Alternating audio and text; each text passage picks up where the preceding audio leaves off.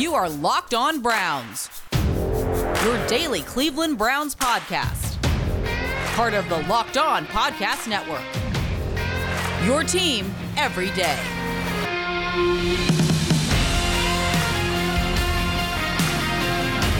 Welcome back, my friends, to the show that never ends, your daily delivery of all things Dog Pound, LGB on the LOB, Locked On Browns. And by the show that never ends, yeah, I think that accurately describes the Cleveland Browns currently.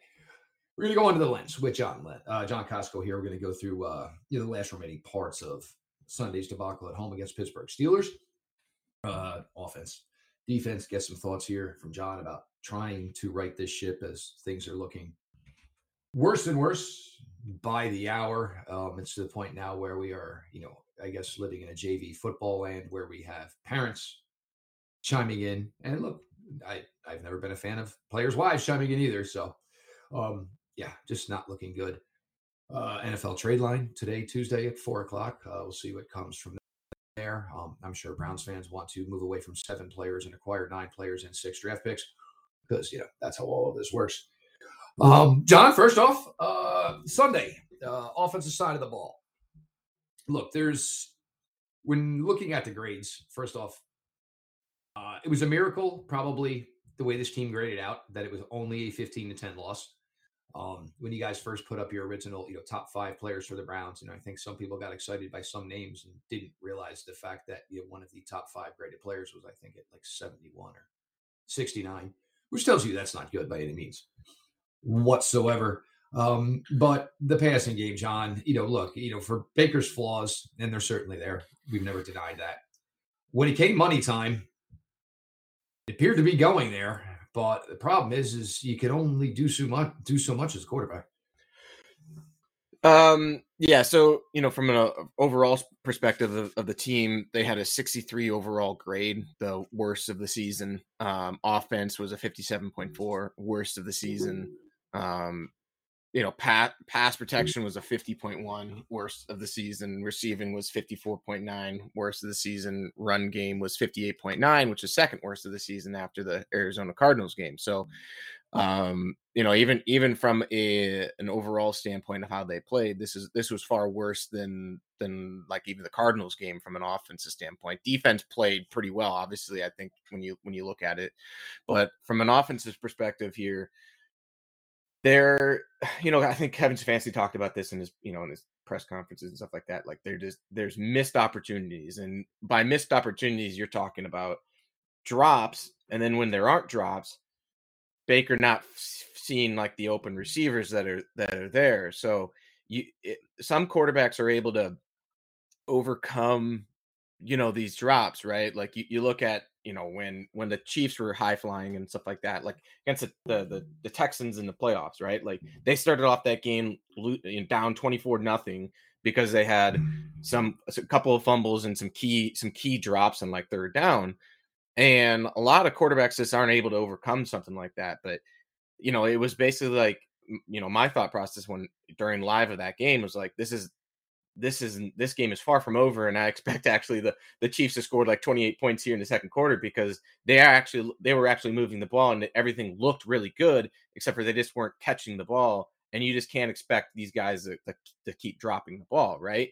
And they didn't, and they ripped off like 50 some straight points or whatever it was. Baker in this offense, they need everything to be perfect, which is a problem, and whether that's Baker constantly seeing the open receiver and going to the right reads and reading defense, or it's just Jarvis not dropping the ball. And then when you have the open receiver and you're finally hitting them, not overthrowing them too. So just everything was out of disarray with that in that regard. And, one thing that, people, when you look at this, Baker had like 6 drops in this, threw 6 drops in this game or whatever. It's not it doesn't paint the whole picture, right? Like, you talk about his scramble on that third down that he ran out of bounds and got the first down and, pumped up the crowd because he got up from it and all that. But at the same time, he never would have had to taken that hit had he just thrown the slot fade to David Njoku that was wide open. So like he gets a positive grade for that play because he generated a positive play getting a first down. But essentially he missed out on a potential like big time throw to David Njoku on the slot fade, who was, had at least 2 steps on the defensive back there, who had no safety help over the top. So that's, in my opinion, a missed opportunity. And then obviously 2 plays later, Jarvis, fumbled the ball. So it's just, you didn't capitalize on continuing that drive. So just everything's just kind of like disjointed right now with this offense, and they need to figure it out. John, we've seen the best of Baker Mayfield. We've seen the worst of Baker Mayfield. I think it's pretty safe to say the best of Baker Mayfield has been, basically, I don't want to, I'm not trying to, disparage or degrade anybody here. But with the basics, Baker Mayfield, we have seen a much better product. We have 2 wide receivers and a tight end right now for this team. They are making $42 million. Nothing is getting accomplished with these 3 players. David Njoku is the more productive tight end. For intents and purposes, we've seen Rashard Higgins be the more productive wide receiver over number 13, over number 80. Certainly at times this year, we've seen number 11 be the more productive wide receiver over number 13, number 80. And, granted, whatever happens after this year happens.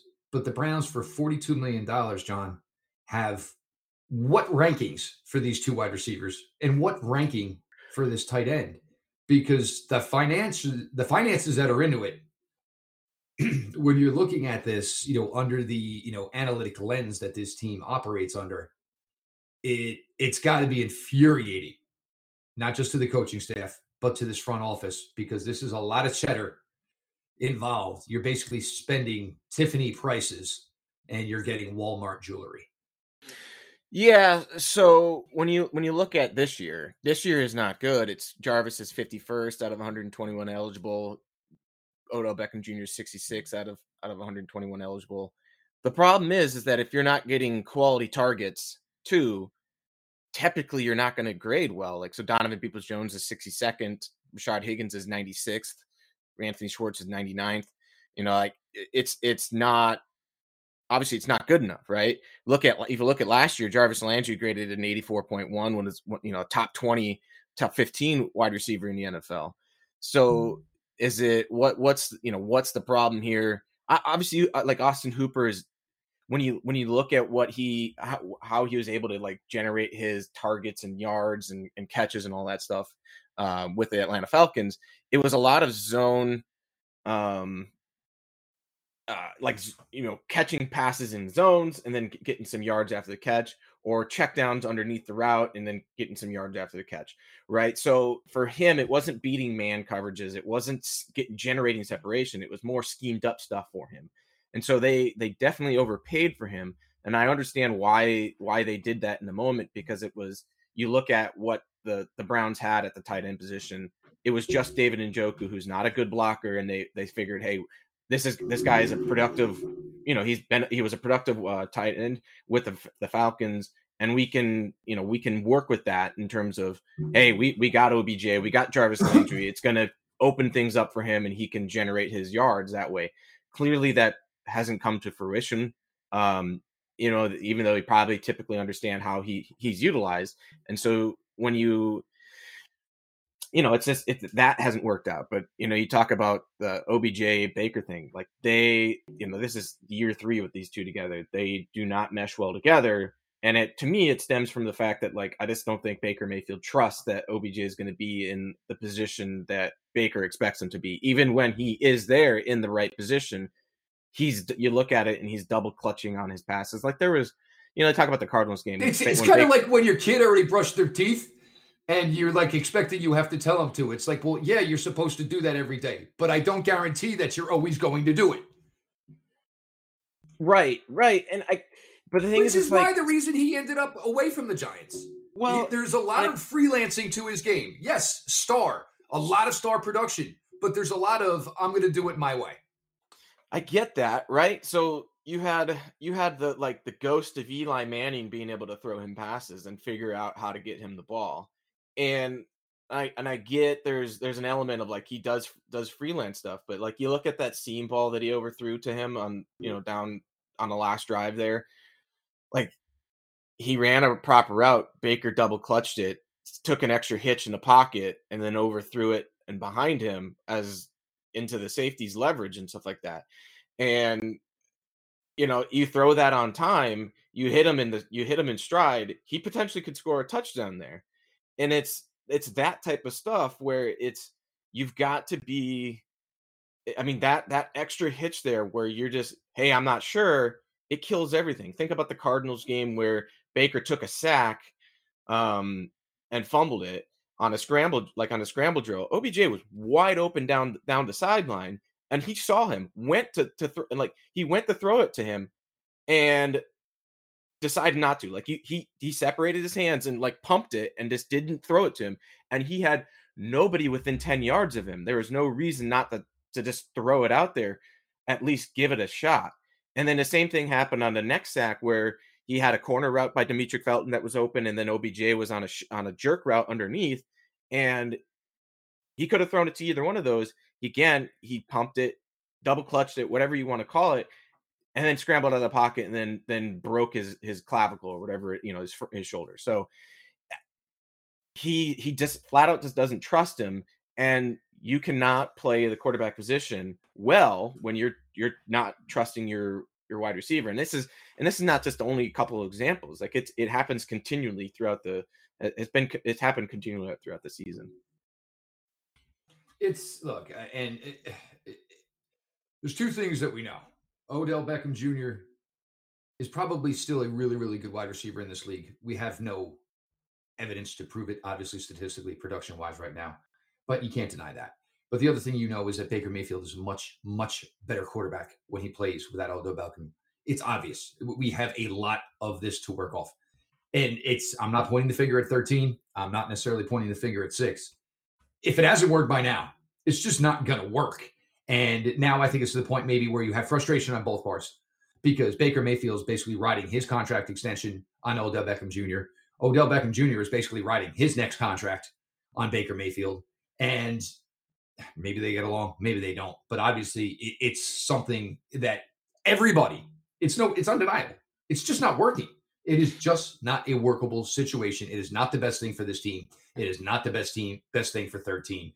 But we're going to flip it up here. We're going to go to the defensive side of the ball here. There were a couple of nice efforts on the defensive side of the ball. And I think as a group, even though it wasn't their best day, it was enough to win. We're going to get to that here with John Costco as we continue on Under the Lens on Locked On Browns.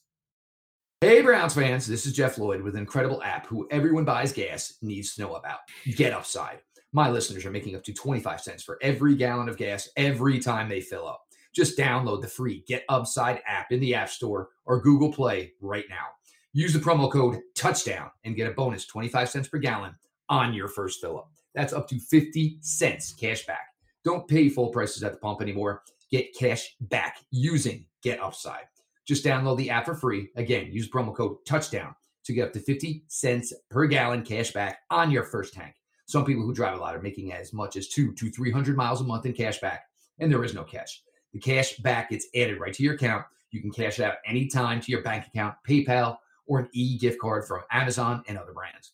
Just download the free Get Upside app and use the promo code TOUCHDOWN. The defensive side of the ball, John. Another week, and it was interesting because the Steelers had declared Zach Banner back. Look, Zach Banner, great guy, but a big mountain of a man, and probably starting him against a tandem of Jadeveon Clowney and Myles Garrett was probably a smart move not to do it.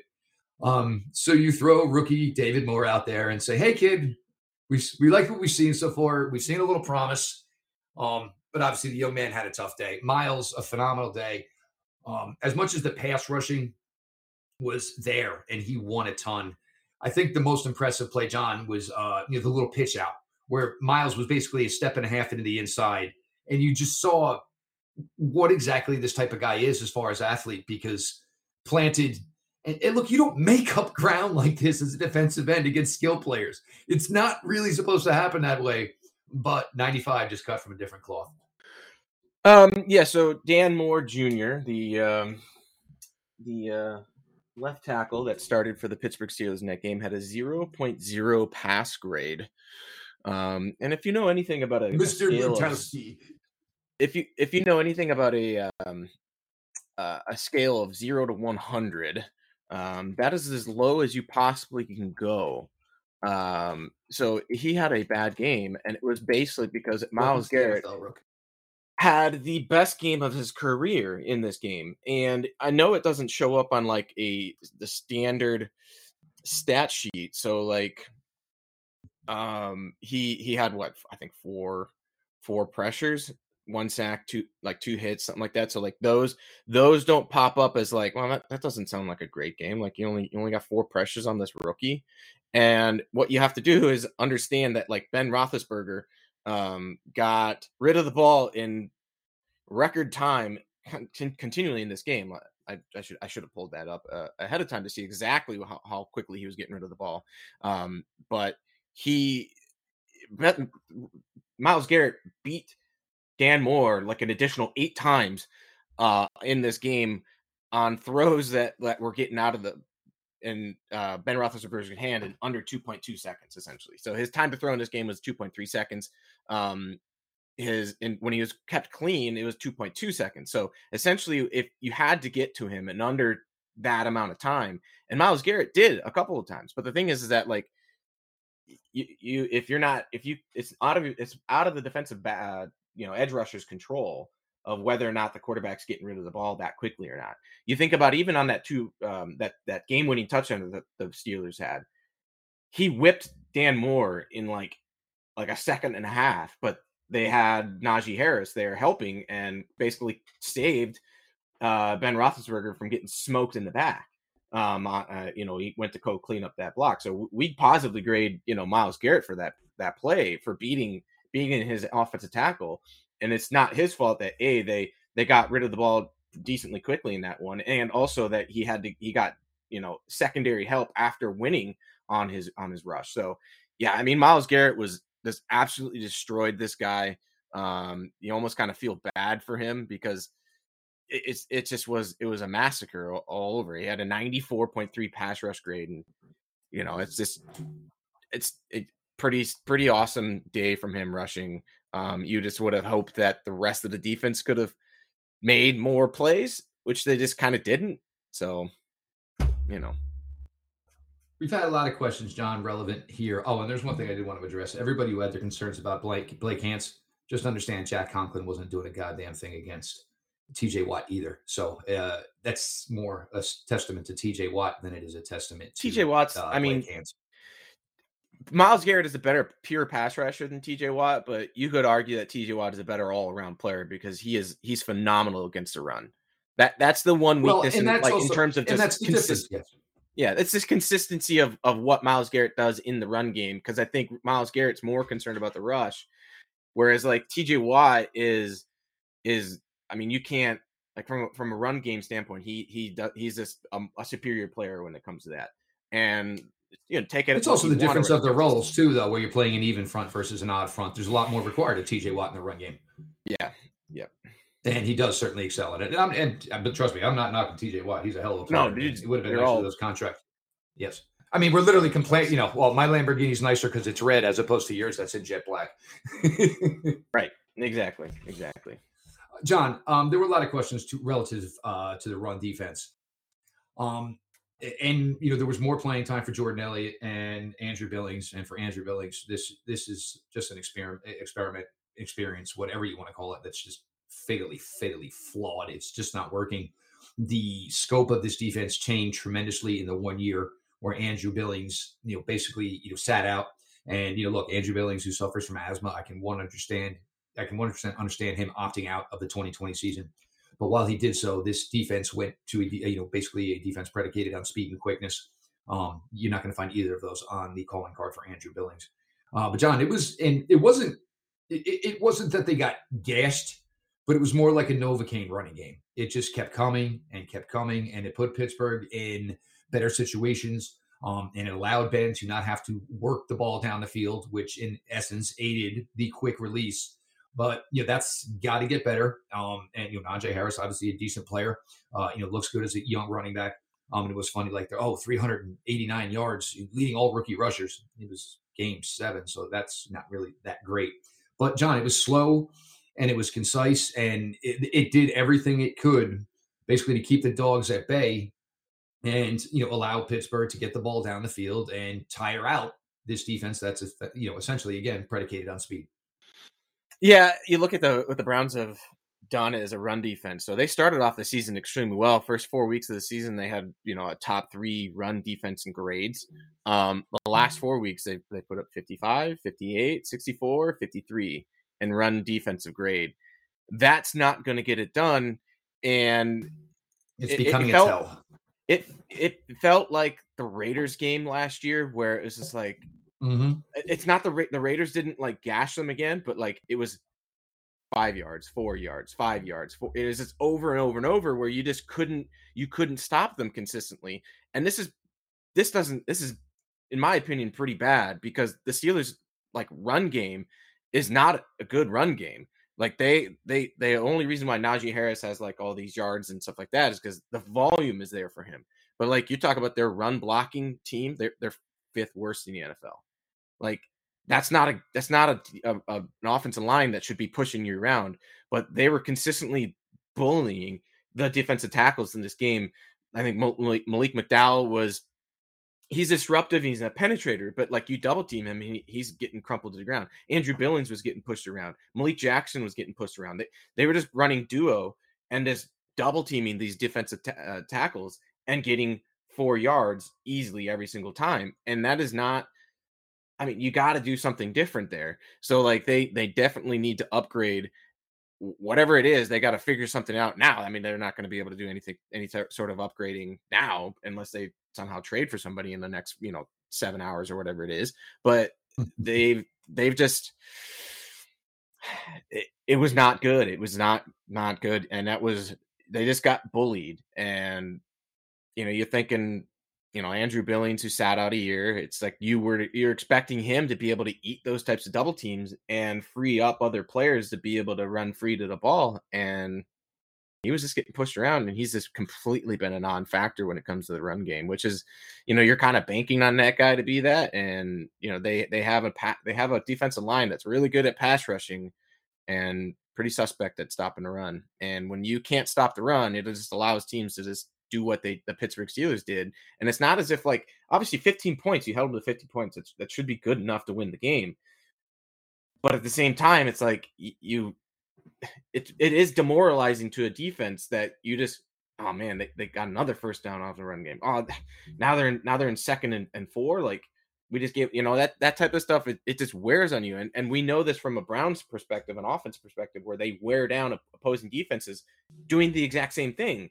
And then the thing is, like, usually you get, some breakout runs for the Browns. But then the opposite side kind of happened in this game, where the run game just hasn't been there. Other than the Broncos game, the run game hasn't really been there the past 4 weeks or whatever, 3 weeks.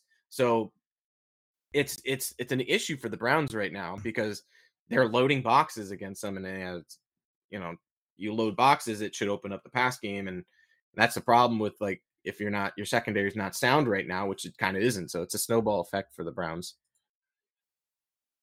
John, Ronnie Harrison last year was by far the Browns' best safety. Basically was almost a savior, even though missed a ton of time last year. Now we're talking a player who's very undisciplined, not getting the job done. Is it that they're using him differently? Is it that they're asking more of him? Are they putting him in situations that he's uncomfortable with? What has happened? Because this really looked like a player that the Browns should have all eyes on, as far as retaining, long, lean at the safety position. Has the body of a linebacker, but basically carries the physique of a defensive back. It's just not going well. So I think it's maybe last year it was like a more of a blip on the radar rather than a what to expect moving forward type thing. When you're, I mean, and look at his first 2 years in Jacksonville. He was a 61.1 as a rookie, 60.9 as in his second year, and then he took what we thought was, all right, he's figured it out in the NFL. He's taken this third year leap, which you kind of do see a lot of the times from players. And he was a 76.6, but now he's back down to a 54.3. So what is it that what kind of player is he? He's given up 6 touchdowns this year. A lot of these have been like just busts, which is obviously not good by any means. He's not really being used in a different role than he was last year. So like, you look at his snap alignments and stuff like that. He's maybe playing a little bit more in the slot this year versus being like in the box, but like, that's really not too much of a difference. And so I think for him, it's just like, there's been some undisciplined plays, the whole thing with him pushing the Chiefs running backs coach on the sideline the first game. He did a late hit against Najee Harris in this game. That was just brutally bad. I would say that like the touchdown he gave up was actually really good defense. It's just, you have to give credit where credit's due when Pat Freiermuth makes a catch like that. He knocked the ball out of his hands on the initial catch, and he was able to second, get a second grab at it. And, just give credit where credit's due, like I said. So, but I think with Ronnie Harrison, like, he's got to get, like, his run defense has been okay this year. It's where his coverage is and the busts and losing at the catch point type of stuff, that where he was better last year. You talk about, also like from a pass rush standpoint, they did use him as a pass rusher more often. Like he got 8 total pressures on like 16 pass rushes last year. This year he's only rushed like 8 times and has only got one pressure. So like maybe they need to be rushing him a little bit more to try to generate some of those pressures off of some blitzes. But he broke up 5 passes last year, had an interception. He's only broken up 2 this year. He's given up a passer rating of 139. I kind of expect some things to regress back to normal, maybe stop busting some coverages and he'll be okay. But yeah, he just needs to start playing better. And I did actually kind of call him out and thinking that like he might be a big factor in this game in terms of how if they win or lose. Kind of did give up the game-winning touchdown, even though he did play it well. So he needs to just get better. I just flat out. Send all complaints and inquiries to PFF lead analyst John Costco at ... No, I'm just kidding. We're going to go back here. Let's get some thoughts here from John. Look, it's Bengals week, and look, this is 100%. There's no way around it. Sunday is a must-have. No way around it. We're going to get some thoughts here on righting the ship with John in just a minute. We are back and better than ever. A new web interface for the start of basketball season and more props, odds, and lines than ever before. BetOnline remains your number one spot for all the basketball and football action this season. Head to our new updated desktop or mobile website to sign up today and receive your 50% welcome bonus on your first deposit. Just use the promo code LOCKEDON, all caps, no space, to receive your bonus. From basketball, football, the remaining part of the World Series, NHL, boxing, and UFC, right to your favorite Vegas casino games. Don't wait to take advantage of all the amazing offers available for the 2021 season. BetOnline is the fastest and easiest way to bet all your favorite sports. BetOnline, where the game starts. As much as Sunday was terrible for the Browns, they did kind of get a gift where the Jets pulled a rabbit out of a hat. But John, this is Bengal week, and this is a new version of this Bengals team. Jamar Chase, Joe Burrow kind of looks like everything that everybody was hoping Baker Mayfield and Odell Beckham Jr. could be, but most certainly hasn't even come close to it. This is huge. If you end up at 4-5, you are now, solidified in the cellar of the AFC North. And look, the AFC is jam-packed right now, so a 2-3 game win streak certainly can change anybody's outlook for the rest of the season right now. But getting to 4-5, and obviously now where you're taking on water, whether it's on the field, off the field, nonsense of dads and wives and family members. Somebody's dog's going to chime in on a TikTok here in a minute, I'm sure. This team desperately needs a win. There's just no way around it. Yeah, absolutely. It's almost kind of like in the same situation that they were in last year when they played the Bengals the first time, where this team basically was coming off its worst performance of the year against the Pittsburgh Steelers. Defensively, they got this manhandled. They kind of got manhandled in the run game in this one. It was obviously a much closer score and a much tighter game. But you think about how, Baker had definitely had his worst game of the year. He did not have his worst game of the year in this Pittsburgh game, but the offense as a whole definitely did. And then same thing with last year. So, and they came back and played the Bengals and had arguably their best game of the year. And then, we all know the game-winning drive that Baker had at the, to win it at the end. Now, they need a game kind of like that where they can put it all together and just really kind of spark their season to move it forward. Because if you're right, if they lose this game, this season's kind of over, right? Because I think you look at what the rest, look at the rest of their schedule. I think if they would have taken care of business early in the season and be at like a 7-1, 6-2, or even 8-0 at this point, where it's from a how the games have gone standpoint, that you would think that they actually should be at like 7-1. They could be at 7-1, not should be, but could be that point. A loss here is not a big deal, but a loss here now where you haven't taken care of your business against, closed out the games that you should have closed out, kind of puts the season in jeopardy. Because you look at the rest of the season, you got the Patriots at New England. We know what type of, that was a game that we're preseason I was looking at, and I thought, at New England against a Bill Belichick defense, and who knows what their offense is going to be looking like. They actually look really good now. That was, to me, is like, okay, I can see that as a win-loss toss-up. And now the way that the Browns are playing, the way the Patriots playing, it's like, I don't know if they can go into New England and win that game. They got the Lions, and that's an easy one. But then you got back-to-back games against Ravens, and we know that those are going to be dogfights. You hope that you can split that. The Raiders, who look really good despite the whole debacle with John Gruden, then the Packers, and then at the Steelers, and then home with the Bengals. Like, that's a brutal kind of schedule, and only one gimme game in there. There's only one game where you just totally 100% expect the Browns to be able to win that game. And if they lose this game, it kind of could spiral out of control for the Browns in terms of the rest of the season. And you're talking about looking on the outside in at the playoffs, when teams like, you're looking at this team where they won a playoff game last year, and you expected them to basically kind of handle business the early part of the season, and they just haven't done that. Yeah, it's gotten bad, and it's gotten bad really, really fast. And look, a lot of this is going to come down to Coach Stefanski, and this is going to be, this, as far as, coaching within the locker room and coaching your roster, this is kind of your first test here. Look, there's no way around it. If I'm Baker Mayfield, I'm probably pretty freaking aggravated. Look, I don't, and look, whatever everybody wants to criticize his wife is never calling out teammates, players, etc.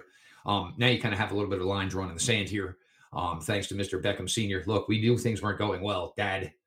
Certainly didn't need you to jump in here and take it to this level, because now it's not just a question of getting the play right, John. It's a question of, is there now a problem within the locker room, problem within the huddle? I think that there's, I mean, you think about it, right? So OBJ comes into the league, sets the world on fire as a rookie, like basically starts off his career as like on a Hall of Fame pace. Jerry Rice, basically. Right. And he comes to Cleveland, and you're thinking it's only going to go up because you're actually going to be paired with a legitimate quarterback now. And things have just been an absolute train wreck from a production standpoint. And it's like, people question your son, like, is this guy even like legitimately good and stuff? I get it from a parent's perspective on that, right? Like, he's looking out for his son at this point, because his son is getting trashed online and on media and blah blah blah. I get that, right? But I think you when it comes to something like this, like, you have to part ways. Like, his dad isn't just going to do this rogue, right? Like, I don't think so, right? I think I think we see the writing on the wall. I mean, and like, I'm at a point where it's like, the way to save the season is like, how are you going to mend this relationship, right? Like, how are you going to try to figure out, like, either it's like, all right, you're going to ride and die with this, and it's like things are going to spiral out of control, or it's like, all right, let's figure out how we can move on from OBJ and see if that fixes the issues. Because you look at what Baker Mayfield has done in his career without OBJ. He has a 91 plus odd grade without OBJ. He has in his upper 60s with OBJ. To me, it's plainly obvious that, like, it doesn't work for Baker Mayfield when OBJ is in the field for whatever reason. Is there a mental block? He doesn't trust him. He whatever it is, right? Like, maybe there's something that's been going on in the locker room where Baker, like there's something there. But when OBJ is not on the field, Mayfield looks like a legitimate franchise quarterback. But when OBJ is, he looks like a guy that you want to toss to the side of the road and be like, listen, you are just not it.